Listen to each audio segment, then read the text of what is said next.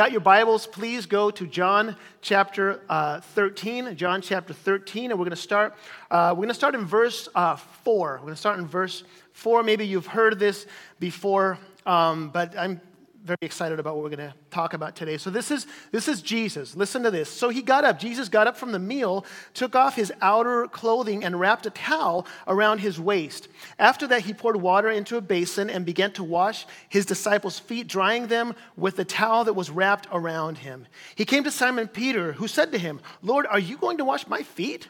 Jesus replied, "You do not realize now what I am doing, but later you will understand." "No," said Peter, "you shall never wash my feet."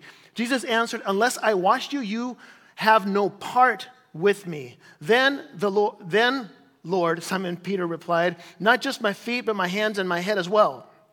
Okay, Jesus answered, "Those who have had a bath," those who have had a bath need only to wash their feet. The whole body is clean, and you are clean, though not everyone of you. For Jesus knew who was going to betray him, right? Judas. And that's why he said not everyone was clean. When he had finished washing their feet, he put on his clothes and returned to his place. "Do you understand what I have done for you?" he asked them. "You call me teacher and Lord, and rightly so, for that is what I am. Now that I, your Lord and teacher, have washed your feet, you also should wash one another's feet. I have set an example that you should do as I have done for you." All right? So that's the verse for today. And if you don't remember, we're on a series that is called Vision Sundays. And we're talking about the direction of our church. We're talking about the vision of our church. And we're talking about the core values of our church. The things that are important to us. The things that move everything that we do as a church. We started the first Sunday with Jesus is our pursuit. Next Sunday was, the Sunday after that was hope is our flag. Then it was people are our passion. Worship is our spirit. And today we're going to talk about service is our heartbeat. Sound good? Yes. So have you ever had trouble wrapping your mind around something?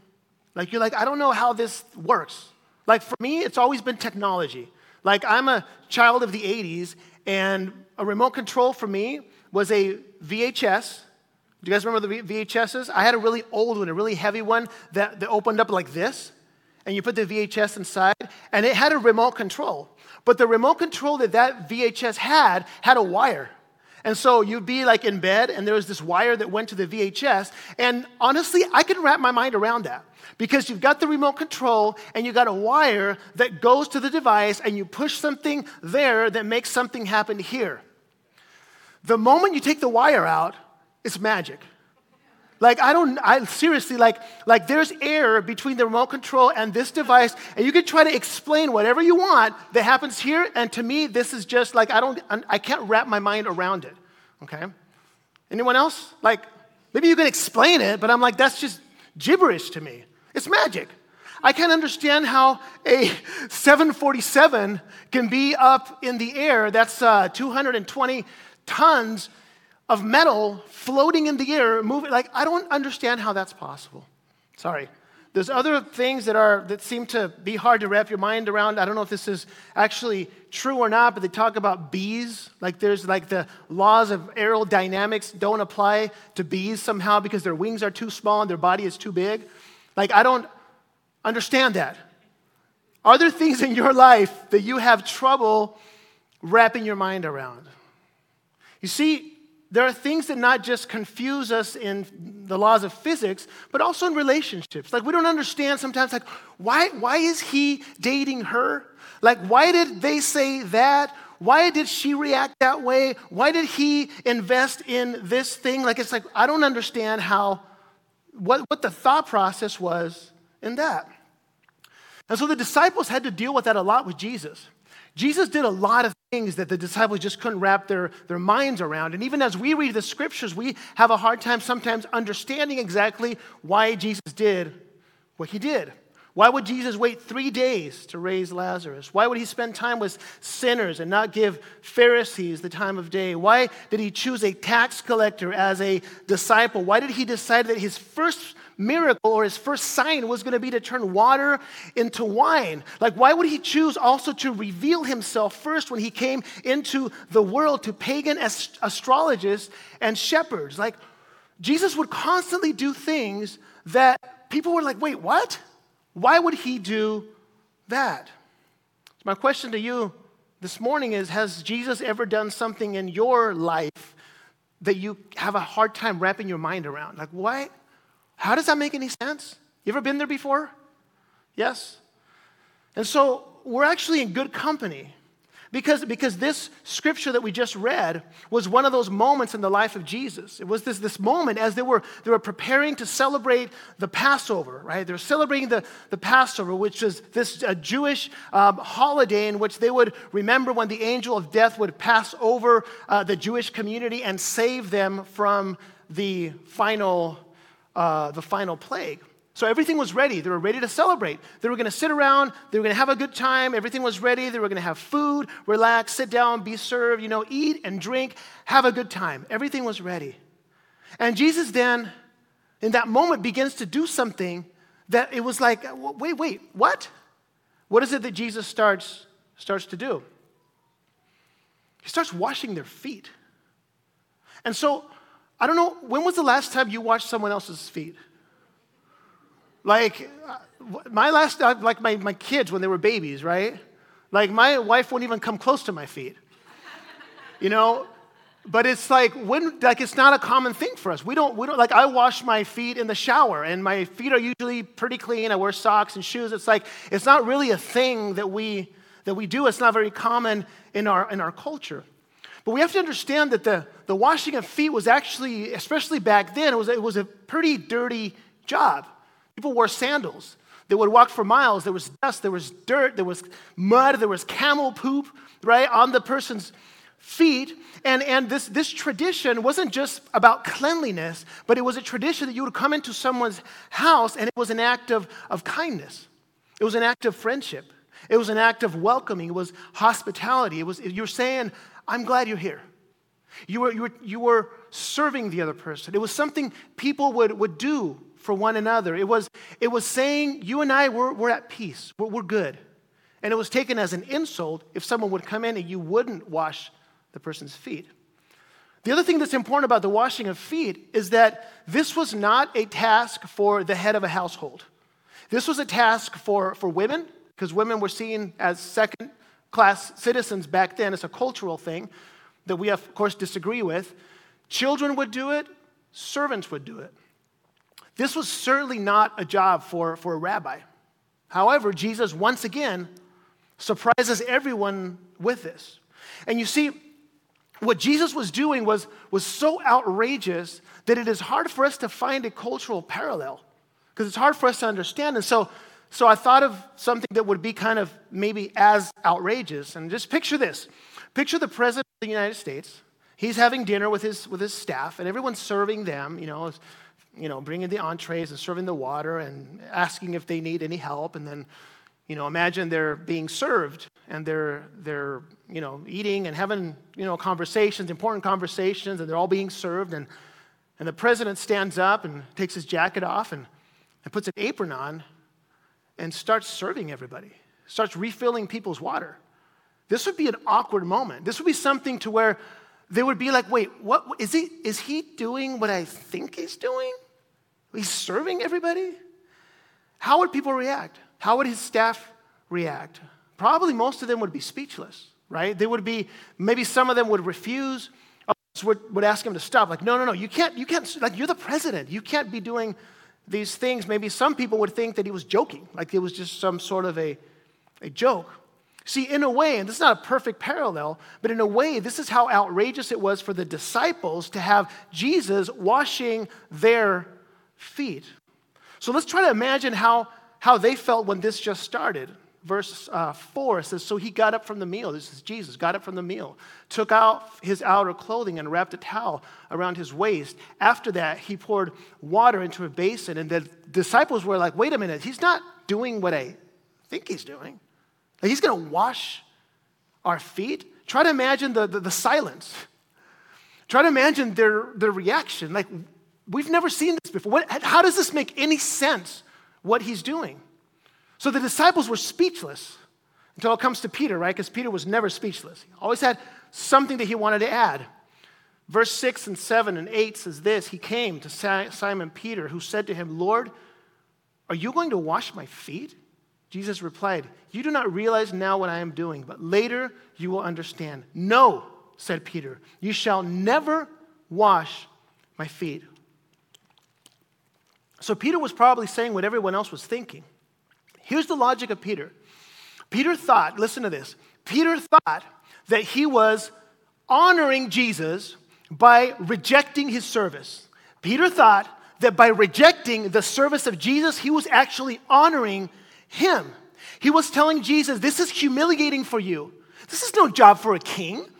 This is beneath you, Jesus. No rabbi should ever have to wash anyone's feet. You're the Messiah. You are Lord. You are our teacher. Everyone else should be serving you. You shouldn't be the one serving. This is backwards. Don't you understand? You see, Peter's logic, and maybe yours and mine as well, was this. If I allow Jesus to wash my feet, I'm dishonoring Jesus. But what Jesus was saying, and the point that Jesus was trying to make, is that if you don't let me wash your feet, then you will have no part with me. So there was something that needed to happen as a result of the disciples allowing Jesus to wash their feet that would allow for them or would determine whether or not they would be a part of Jesus or they would not be a part of Jesus. There's something very important about this. There's something very, very interesting. And it's what I want us to learn today. And this is true for you and for me. That's why later he says, now that you, Jesus is talking to the disciples, now that I, your Lord and teacher, have washed your feet, you also should wash one another's feet. I have set an example that you should do as I have done for you. So it's like the president saying, I've served everyone here, right? Okay, so from now on, this is how I want you to help me lead this country. Jesus is telling his disciples, now that I have washed your feet and I have served you, this is how I want you to lead the church. And for you and me, that we've seen Jesus wash the feet, and this is how we are called to live our lives. He's telling us, this is how I want you to live.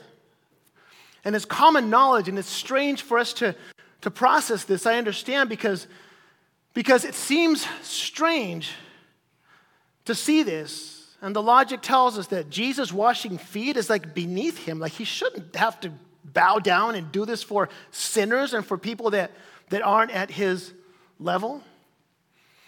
But we see Jesus doing this over and over again. I mean, throughout the whole scripture, we see Jesus doing this. We see Jesus honoring women. We see Jesus telling the children, come to me. We see Jesus hanging out with slaves, touching lepers, honoring the poor, honoring tax collectors, prostitutes, people from other cultures and other races. This whole idea of there's this person here and then down here and this person's kind of in the middle and this person's all the way down. He's like, he didn't see any of that. He didn't see any of that. We would do that over and over and over again. It's the whole idea of hierarchy and classes have no place in the kingdom of God. I've said this before, the ground is level at the foot of the cross. So what Jesus is doing, and he does it over and over again, he's breaking all these preconceived notions of status, what status means, which is a huge deal in society today. We see status everywhere. We size up people the moment we see them. It's sort of like almost like a natural thing. Where do they fall on this proverbial scale that is really different for everybody else? Have you ever felt second class? Have you ever been on a plane and you're going to get on coach, right? And so who do they call first? First class. And I don't know what the goal is. I don't know if the goal is to make the first class people feel great or to make the people in coach feel terrible. Because they'll call them first. You know, the gold star. Hey, if you travel first class, I'm not judging you. I'm just telling you this is how we feel, okay? So 5-star, the whole thing, you know, and you're sitting there and you're waiting for your turn, right? And honestly, I don't know if they could change this, but I think they want you to feel like, because they make you walk through the front. So you have to walk through first class. So you have to walk through and have that feeling like, dude, maybe if I would have worked a little harder, I could be sitting in one of these chairs. Like they want you to feel that, right? But the point is that we see class and hierarchy everywhere that we look. It keeps the economy moving. And the same was true in Jesus' time. The elites, the Pharisees, the Sadducees, the lawyers, the scribes, the rich people, the high society. And the disciples would fall into the same pattern as well. Jesus had to remind them. The disciples would say, hey, who's going to be the greatest? Right? Or who's going to be at your right hand and at your left hand? And as a church, we can fall into the same thing as well. We can be like, where do these people stand in the hierarchy of the church? Right? So we have to be very careful with this because Jesus is constantly breaking down this paradigm. He says this over and over again. He says, first will be last. You have to die in order to live. You give to receive. You turn the other cheek. Let the children come to me. And then Paul says there's no Jew, there's no Gentile, there's no slave, there's no free, there's no man, there's no woman. We have to remember this. So what is the point that Jesus is trying to make here with the washing of the feet? He's saying that hierarchies and classes have no place in the kingdom of God. The ground is level at the foot of the cross. The social construct that we see is an illusion. It doesn't hold water in the kingdom of God. Jesus is saying, let me show you how to lead. Let me show you how to lead. When you're the person who everyone sees as the most powerful person in the room, you know what you do when you're perceived as the most powerful person in the room? What do? You humble yourself and you wash the other person's feet. That's a tall order, if you ask me. That is a hard thing to do. Verse 14 says, now that I, your Lord and teacher, creator of everything, have washed your feet, you also should wash one another's feet. The disciples are called to do the same. We're called to do the same. A couple of Sundays ago, we talked about people are passion, and we talked about how you can't really love God. You can say you love God, but you can't truly love God unless you love others. In other words, tell me how much you love your neighbor, and I will tell you how much you actually love God. And so this whole idea of serving is almost like we're unpacking what it means to love one another. So there's these two pillars, Matthew 22, love God and love people, right? So it's this whole idea of everything rises and falls on these two ideas. This is the greatest commandment, are these two pillars of love God and love others. And he's teaching us what it means to love others, because we need to love God, but we can't love God if we don't love others. But what does it actually mean to love others? Well, how do you love others? Oh, I love you so much. I love you. No. How do you love one another? You serve them. That's the evidence of your actual love for one another, hence your love for God. Do you love God? How do you love God? You love God by loving others. You can't love God if you don't love people. You can't love people if you don't serve them. And you can't serve them properly. Listen to this. You can't serve them properly if you are under the illusion of hierarchy or of classes. You can't serve them properly because you will serve them with the wrong spirit. You see, I want to talk to you here a little bit in the few minutes that I have left. I want to talk to you about the difference between serving up and serving down. They're different. I want to talk to you about the difference between serving up and serving down. Paul says it like this in Philippians 2:3. He says, do nothing out of selfish ambition or vain conceit. Rather, in humility, value others above yourself. You see, there's a difference between serving up and serving down. Serving down is based on the assumption that you're better than someone else. So here's what serving down looks like. Here's some money. Here's some time. Here's some food. Here's some advice. Here's a Bible verse that may help you. You assume that you're above the person you are serving when you see yourself.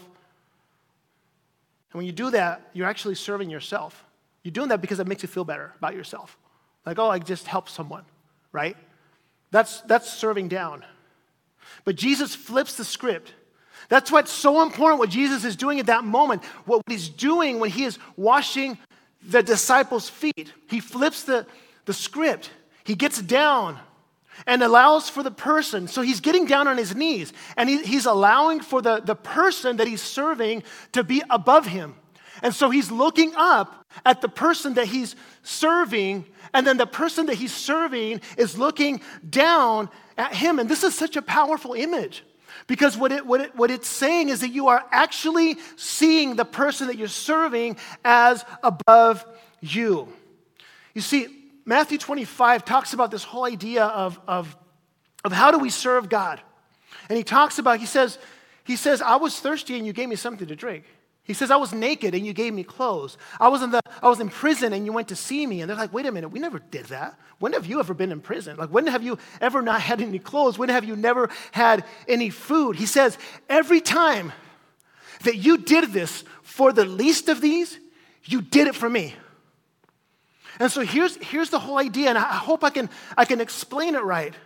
When you're serving down, you're assuming that you're above the person that you're serving. But when you're serving up, you're realizing that the person that you're serving is Jesus. When you're serving them, that's Jesus.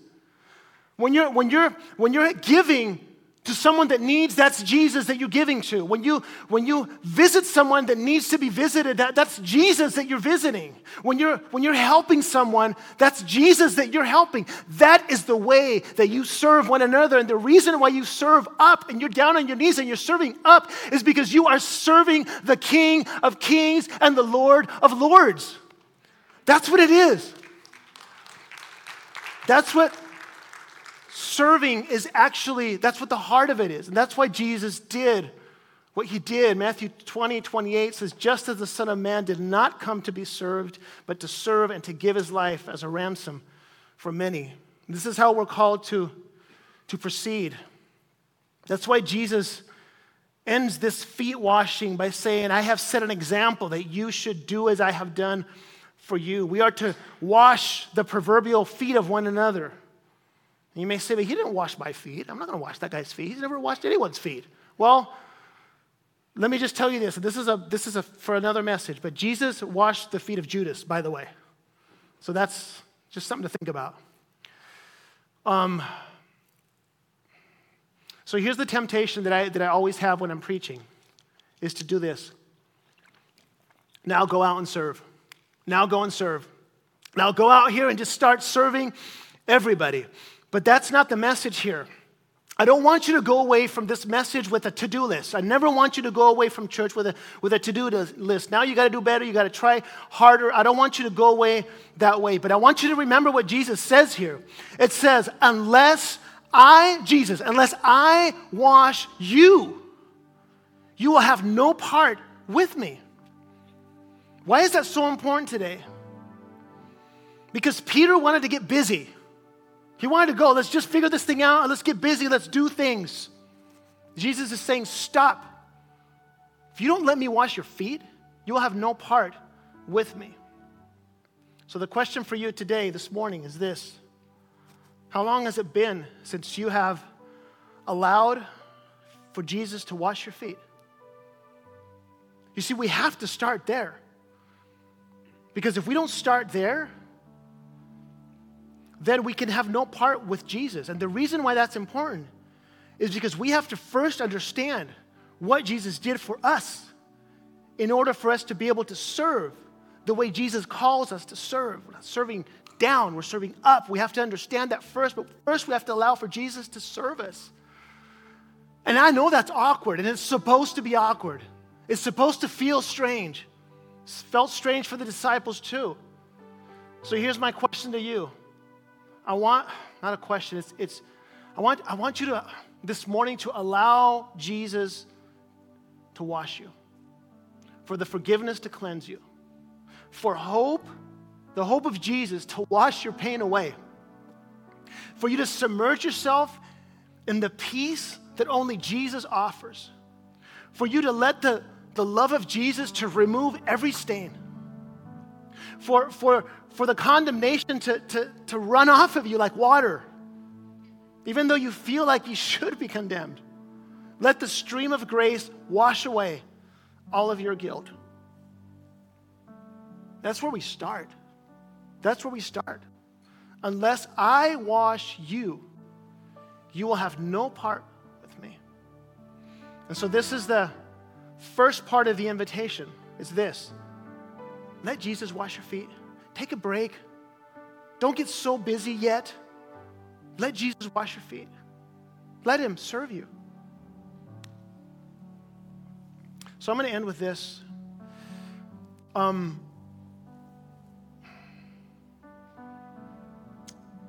Actually, we're gonna pray here. Let's just pray. I'm gonna ask if you guys could just close your eyes here for a minute, and I'm gonna say a few things, and then we're gonna pray. So maybe